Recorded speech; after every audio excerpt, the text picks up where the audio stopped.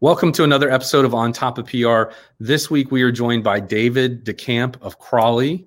Crawley is an international shipping company, and David is going to talk to us about his journey and experience moving from a traditional journalism role into corporate communications and also the challenges he faced doing that. What you're going to learn by watching is learning more about his industry and working in multiple countries, learning more about his transition and how you could make a similar transition, whether you're accepting a role in corporate communications from journalism, or maybe you're hiring somebody with a journalism background who hasn't yet worked in PR. I think this is going to be a great episode to learn from those experiences, and I look forward to sharing that with you right now. Welcome to On Top of PR with Jason Mudd, presented by Review Maxer. Welcome, everybody, to the next episode of On Top of PR. I'm Jason Mudd, your host. I'm joined with David DeCamp. David, welcome to the show. We're glad you're here. Hey, thanks for having me. I appreciate the opportunity. Yeah, my pleasure. It's so good to connect with you today. David, we want to highlight your experience as a previous journalist who has made the move into public relations. And then we also want to talk about your current employer and what's going on in the shipping industry, and just kind of give some of your industry insights and best practices for corporate communication. So, David, why don't you take just a few seconds to introduce yourself, give us a couple sentences of who you are and what you do, please. Thanks, Jason. Well, basically, I manage the corporate communications, which includes media relations, corporate social responsibility, various content that Crawley, a shipping logistics company, puts out on a daily basis, whether it's on social media or otherwise. We're a company that operates in about 35 countries on about 3 different continents, and we have a range of activities on any given day as a company that operates 200 vessels with approximately 6,300 employees. Great, David. Yeah. So how many countries did you say? 35 countries. We operate primarily in the Caribbean, Central America, and the U.S., but we also have operations in Asia and Europe, both for the private sector commercial side. And we also increasingly do a lot of government logistics work, whether it's disaster response or government ship management or cargo and transportation management. Very nice. Okay. All right. Though that's very interesting. And we will get to a lot of that in the second half of our show. But let's start out with just talking about one day you found yourself working in journalism. How did you get the itch to pursue a career in journalism? How did you stumble upon journalism? Well, I started working in journalism when I was 17 years old as a young man or old kid in Indianapolis, Indiana. I was a sports writer, in fact. I covered football and basketball, went to Indiana University on journalism plans. Really never until my senior year, wedded myself to it. But at least for several decades, I was pretty hooked on it, and eventually worked through a series of newspapers in Indiana and Florida, like I said, for about 2 decades. So, and at that time, I left sports writing and became primarily a political writer for most of those 20 years. Okay. So what made you decide to transition from sports to political writing? I did took a lot of thought, but I think one of the things that really drove it was I wanted a little bit more diversity in what I wrote about and what I saw. Not that basketball and football, baseball are not fun things to watch, right? But I had really an itch to cover community interests, the way people work together to solve and not solve problems.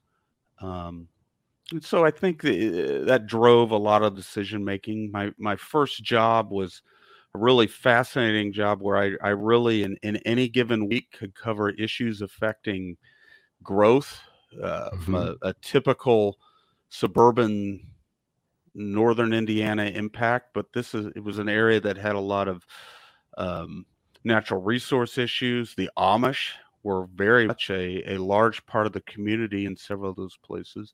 So Okay. it really allowed me to explore life as a 20-something. Yeah. Okay.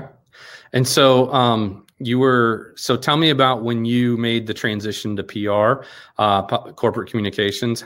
How did that begin? Well, that began in 2012. I was a political writer at what's now known as the Tampa Bay Times. People may recognize it as the St. Pete Times. Mm-hmm. And we, in just the same way, really, the parallels between the decision to be a political writer instead of a sports writer, I felt like I had invested, 2 decades of my life really in journalism, sought something new, and I had the great opportunity, and it was a great learning experience, probably in more ways than I expected, to go into communications, but in a political sense, for the city of Jacksonville as its communications director. Okay. And so tell me about that role and let's start with what surprised the heck out of you the most moving into the dark side, if you will, of communications, from the news reporting side to the PR side. Well, I think, there's a lot that can go into that move. There's a lot of natural parallels where you're used to the rhythms of journalists and even social media influencers. One of the biggest changes that I experienced was as a reporter, you're sort of a lone wolf. I mean, you may be working with a photographer or videographer or an editor, but it's a compartmentalized daily chase. Whereas in that role as communications director, I had a staff. We had long-term planning to do, and there was a lot of collaboration that had to take place in order to be successful on a daily basis or on the long term. And that switch to a more team-based environment was really one of the learning experiences I had in that role. You're listening to On Top of PR with your host, Jason Mudd. Jason is a trusted advisor to some of America's most admired and fastest growing brands. He is the managing partner at Axia Public Relations, a PR agency that guides news, social, and web strategies for national companies. And now, back to the show. So, David, it sounds like you found yourself not only collaborating with a team in a different environment than what you were previously used to working in, like you said, kind of like a lone wolf in journalism, but also sounds like you found yourself maybe leading a team. And so not only maybe entering a new profession at a new employer, but in a new level of responsibility. Kind of talk to me a little bit about that, some of the struggles that you found and some of the inspiration as well. Well, that's a very good question, because that really is people make the transition from newspapers or TV or news media in general. You have to transition to working with new responsibilities in a much larger organization with a much different culture. As you know, I was fortunate to have some mentors and friends who had made the transition. It's anyone who's been paying attention knows that there are a lot of journalists who are making a lot of moves into the professional communications ranks from the news media. So in those cases, I was fortunate to work with some great people who I still rely on and call friends today, who could give me advice. And I think that's really important for anyone who's thinking about a change, to be able to go to folks who have made the switch and can give you advice of whether it's going to be a good fit for that role. Now, I had managed and on a limited basis teams before, but really nothing to this scale. And and so that was it was a learning experience. I can imagine. I have zero interest in working in politics for a variety of reasons. I tell people I like to be able to go to the grocery store and grab a gallon of milk and not get stuck in a conversation where someone's wanting to share their opinion with whatever's going on politically, as if I am responsible for it or can be helpful in that regard. So I can only imagine, what that must be like to enter an entirely new profession and then also have that burden of, kind of everywhere you go, you're surrounded by taxpayers who have a strong opinion. Well, for me, and this gets back to really assessing the transition and not looking at it from an economic or a next step perspective in the short term. I had spent 20 years in politics, so listening to taxpayers and hearing competing visions was in my wheelhouse more than, say, if I had gone to an insurer and had to learn an entirely different that makes sense. Mode there. So it was very that was an area that played to my background and part of the decision I made. Okay, excellent. Yeah. So for true transparency, I started out in journalism also, and then kind of got recruited into PR because a nonprofit just asked me for some help, and I started helping them with PR, and I was like, this is kind of cool. Instead of reporting somebody else's agenda, I can create an agenda and promote an agenda and actually have an opinion and an advocacy role, which I really surprisingly enjoyed, and candidly never really looked back at journalism since then. And so I tell people all the time, that's the big difference is you're going from a role of reporting other people's news to kind of setting the agenda or direction of hopefully of how the company is getting in the news. And, let's take a minute, just kind of back and forth maybe, and talk a little bit about when people make that transition to journalism or from journalism into public relations. I think it's at least in my mind, a lot harder of a transition depending on your personality than I think people realize. And I may have talked to you before about how I'm usually a little skeptical when I see an employer make a move of kind of hiring, let's call it a high profile media personality to come work for their company. And suddenly they're the vice president or director of corporate communications, where they went from being on-air talent or beat writer. And I'm kind of like, there are, as you mentioned, there are skills that transition very nicely. You need to be a good writer and a good communicator and be able to tell a story and storytell and find the facts and all that stuff. But it's a huge difference in my mind. And it sounds like you can speak to that too, of, going from a role of reporting somebody else's news to suddenly, casting a vision and setting the direction, and being, kind of very active in that role. So I like to see people, and maybe it's just I'm old fashioned, but I like to see people kind of, get some experience under their belt before it's completely just turned over to them entirely. But sometimes that's just not reality. You have one role, like one position, and you've decided to hire this person. So anyway, David, what's some advice you would give someone maybe who is, beginning that transition for the first time? Well, that's a very good point on the changing role, because it's not just a behavior where you're that lone wolf to a team member, but you are trying to influence public opinion and the success of business goals or political goals. In a way, you're no longer an impartial observer. So one of the things I went through on my journey was to make sure I was comfortable with that. I wanted to own the fact that we were going to try to influence opinion in a different way than a journalist who's trying to inform or maybe focusing an informational piece. And so I had to be comfortable with that. I think one of the things that's really important is not only that personal buy-in, but setting out and getting advice from people who have done it, not just the change, but who practice public relations successfully. There are all kinds of great,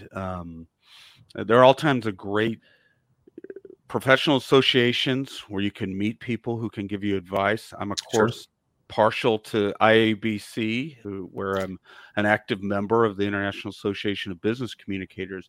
But there are a number of associations, and it's really, really important for people making the transition to tap into those resources, because the assumption that you're just flipping a switch between the news world and the public relations world will really set you up for failure if you're not careful. Absolutely. And, one technique I've learned also, I'm in the agency side, you're on the corporate side and previously on the government side. And that is that, I have found people who have the skills to make that transition, I believe, but they have a hard time. I call it kind of shedding that skin of journalism, right?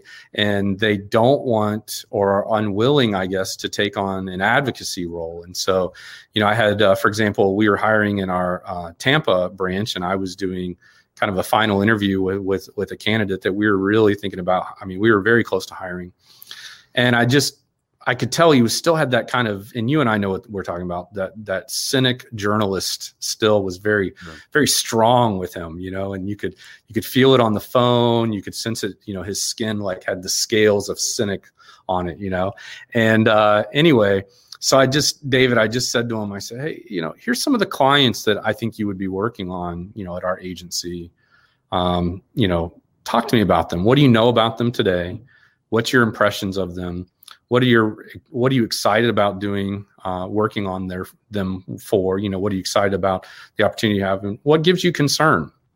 And as we went through the list, I mean, he was just, critical of every company, and he had previously worked kind of as an investigative journalist. And so you could tell he wanted to roll up his sleeves and really dig deep into, finding any scandals that might be going on at the company and all this. And I'd say, okay, but what if you're out there trying to build a good reputation for them and tell a good story about them? And, a couple of them, I just don't think I could do that, and I was like, why? And he's like, cause, and he got into the personal things, well, they produce equipment. And so, I'm worried about their carbon footprint and, and that kind of thing.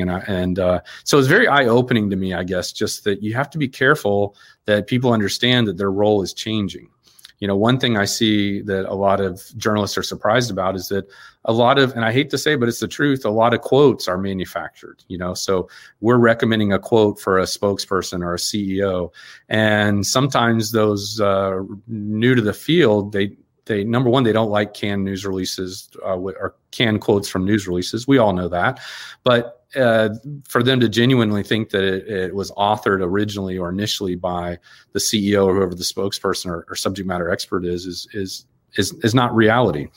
And so I can remember one time we had a new journalist come work for us, and she was writing an announcement for a client, and she literally, just as she always would, picked up the phone and called the CEO's office to get a quote for the news release we were working on.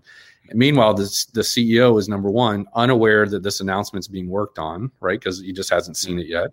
Number two, this journalist was actually arguably prominent in the industry. And so they're wondering, why is this journalist suddenly calling, looking for a quote about a story that I don't even know about, that how in the world is it out there yet? And so we had to do some damage control, obviously. And looking back, I think, it's kind of comical. But, she just thought, if I'm writing a news release about this announcement, surely I've got to talk to the CEO and see what he thinks about it.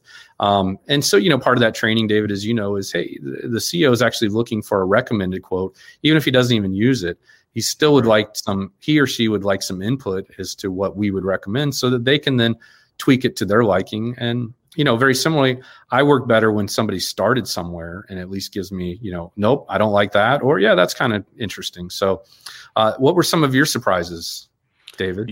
My transition was pretty abrupt. I literally was serving as a states correspondent in Tallahassee, Florida, for the Times.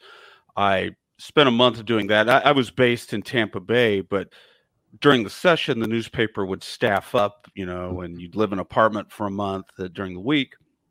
So I went to that. I literally went to Argentina for 2 weeks, turned off the voicemail and everything. So I get back, and I have some calls about the opportunity in Jacksonville. And over a period of a couple weeks, I interviewed, got to know the mayor and various people involved. And, in short order, I really was in a position, and ethically I wanted a clean break. You really can't do both for 2 weeks. And so I literally stopped working at the newspaper on a Friday. And on the next Monday, I was communications director for the largest municipal government in Florida. Now, within days, my welcome to the show moment was the governor of Florida at the time and the mayor and others with some lawmakers were doing an event in Jacksonville. And I found myself advancing it and staffing it and learning as I go. But I literally open a side door and the governor of Florida walks in. And the first person he sees at this event is someone he recognized 6 days earlier as covering his administration, which he had exactly that look on his face. And I had to explain what I was doing, and that was there. I think one of the things that put me though on that was, to your example is that taking the blinders off of journalism, that they're getting used to the idea that while your journalism experience is great, you can prepare someone for an interview in a way that maybe someone else can't. Absolutely. They're paying you to advocate for them and to give them the recommendations. And I think, once you're in, you have to be in and get that buy-in on a personal level that you're there, because I just don't believe crisscrossing back and forth is a way to do either job well. Yep. Yeah, for sure. Yeah, I grew up in journalism. Sounds like very similar to you in the early 90s. And, I remember editors just, pulling me aside and saying, well, just don't ever cross over to the dark side. You don't ever want to work in PR, of course. And these are all people who are either working in PR or something very similar to it today, just because market forces, or, you get to a point, and many argue the PR profession is a young person's game. And I would argue that in some ways, so is journalism. A lot of people get into it early and find themselves taking those skills elsewhere. So, all right, Dave. Well, we are running short on time, so I want to talk to you about your current role at Crowley, and how did you make that transition? I guess I should be honest, and the voters helped me make that transition. The mayor I worked for did not win re-election. In full disclosure, he's term limited after 4 years anyway, so it was not a long-term position realistically. So after I left, I had the benefit to do some consulting work in a few months in between, and I really started working, and this goes back to what we're talking about, really started working from a position of I need to find a place that has a good culture that takes advantage of what I can do. Okay, good. And Crowley was that, where it's fast paced. They wanted someone with a media relations experience. And it really gave me a culture that embraced what I had. In fact, one of the VPs I work for is a former newspaper writer from back in the day. So I guess one way to look at it is he knows how I'm wired a little bit. Yeah, but shared DNA.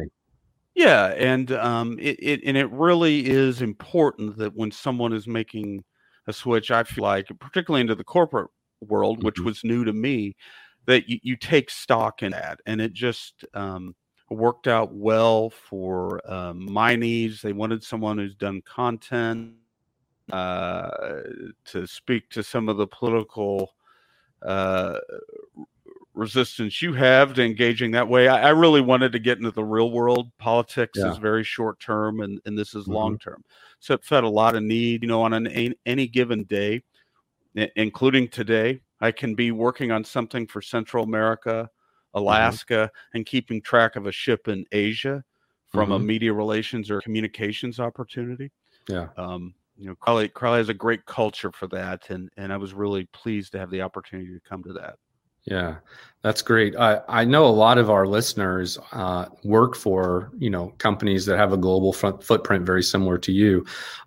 Any tips or advice on, work-life balance when there's so many time zones and so many countries and so much activity going on? Yeah, I mean, I tell my team, the people I manage or peers that, dedicating that time to yourself, however much Hmm. you can give in a morning is crucial. For me, I block time on the schedule. That's focus time. Hmm. It's different now, environment we're in, obviously, but it's very crucial to have that airspace to think and prioritize. Right. I also I also think that you really need to build the relationships with the people in those locations, Hmm. because you can't be in 35 countries at one time. Yeah, no way. But to be able to support people and also draw upon their experience, you don't have to own every issue, but you have to build relationships just as any other group does. I consider the business units my clients or my customers, Right. and I want to have a positive, service-oriented relationship with them, so they view me as an asset at a strategic level. Excellent. Yeah. I'll tell you what, that is really good advice. And I think we'll wrap up there on that piece of information. I had many more questions for you, but unfortunately we've run out of time. David, thank you for joining us today. And look, if our audience, our listeners, our viewers want to connect with you, what's the preferred way for them to reach you? The best way is on LinkedIn. I'm there, sharing Crowley content and other resources, and tend to be as responsive as possible on that. And I really appreciate the opportunity to come on and talk about what I've run into and what I've succeeded at and what I haven't. Yeah, well, we didn't get into what you haven't, but you've had very good success, David. I'm really proud of you to see what you've accomplished. I've enjoyed our relationship as we've gotten to know each other more and more over the years. And again, if there's ever anything that we can do for you, let us know. Otherwise, again, thanks for being on the show today, sharing some of your experience and insight. And hopefully, the viewers at home will take away from this conversation what to look for in their next position they may be exploring or when they're hiring, and also learn a little bit more about, interacting with reporters and journalists, which is so foreign to some people in marketing and public relations. And that's what our show is here to help people do, is learn more about PR and I guess how to be on top of PR. So David, we thank you for joining us today and look forward to connecting with you again soon. Thanks a lot for the opportunity, Jason. I appreciate it. Yeah, be well, my friend. This has been On Top of PR with Jason Mudd, presented by Review Maxer.